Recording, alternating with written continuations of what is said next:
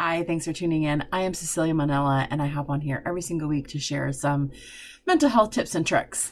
This month's theme is gratitude. Now, if you're on our email list, which I suggest you are, you would receive some emails around gratitude practices. So I'm not going to talk about gratitude practice, but what I am going to talk about is the power of gratitude that can work against self-hatred.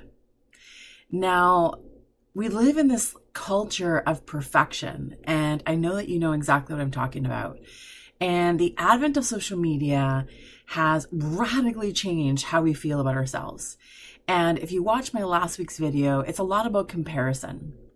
And comparison leads us to really look down on ourselves because we're not doing what we think other people are doing, or we measure ourselves against this idea of perfection. Now, that creates a lot of suffering and a lot of misery inside of us. And what it goes to then, it leads to self-hatred, this idea of hating where you are so badly that somehow is going to motivate you towards change. Now, here's the secret. Hate is never a motivation for change. I really want you to hear that to me. I really want you to, realize that self-hatred is not a way towards change. Now, think about how we are with children. We don't ever think that we're going to motivate a child to do something different through hatred, by hating them. We nurture, we love, we mentor, we provide support and compassion, and we coach them. Those are the things that work around change. Self-hatred does not work towards change.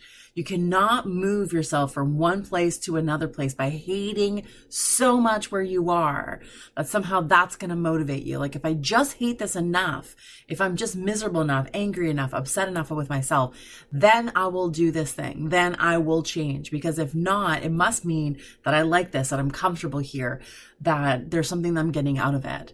Now, let me tell you, hate is not a motivator towards change. Love and compassion and understanding, yes, those things are. So where does gratitude come in?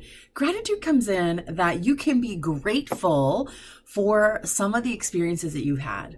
You can be grateful for some of maybe the positive things that have happened, or the little gold nuggets along the way that have happened, where that can facilitate some gratitude within inside of you, because in that you'll realize that you have capacity and you have skills, that you have the ability to change, you have the ability to grow, you have the ability to heal, because you're not hating so much, but you're actually grateful for some of the pieces. So an example of that, when I talk a lot of people about grief, which is very painful and it's really difficult. And personally, I know what it's like to someone close to you that dies suddenly, and the grief that comes with that.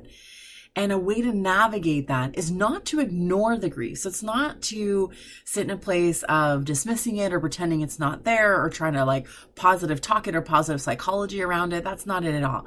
It's holding space for the pain, the suffering, the hard stuff. And at the same time, it's holding space for gratitude. So you can hold these two things at the same time. You can hold the hardship of what you're in, where you currently find yourself. And at the same time, you can hold space for gratitude, for some of the good stuff, the experiences that you've had, or perhaps the challenges actually presenting an opportunity. The relationship between holding space for the challenge that you're in, the hardship that you're in, and holding space for gratitude is really, really important. These two things coexist. It's not one or the other. You don't have to choose. We don't have to sit in a place of life has to be perfect or great, and then I can be grateful. And then I know that I've done the right thing. And then I'm going to be able to change things. That's not how it works. We hold space for the hard stuff, and we hold space for gratitude. And in the holding of these two things at the same time, we will find space to move forward. We find the motivation, we find we're drawn into it. We naturally move towards this healing space, is because these two things coexist, and they're meant to coexist. We're meant to be able to hold pain and gratitude at the same time. It's not one or the other. So I want you to really shift your mindset around how you're talking to yourself when it comes to potentially self-hatred of where you are, how you feel about yourself, how you feel about your life, and shift into a place of seeing it as this is a challenging situation. This is a challenging time in your life. And what is there things to be grateful for? Where is gratitude in all of this? And in holding these two things, you're going to notice that it feels different in your body. You're going to notice a shift inside of you.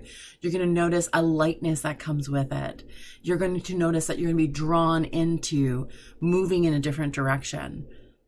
Trust me when I tell you that you're meant to do hard things, and you can hold pain and you can hold gratitude at the exact same time. And that's kind of how we're meant to be doing this. So I hope you have a great week, shifting some of your mindset, and I'll see you next week.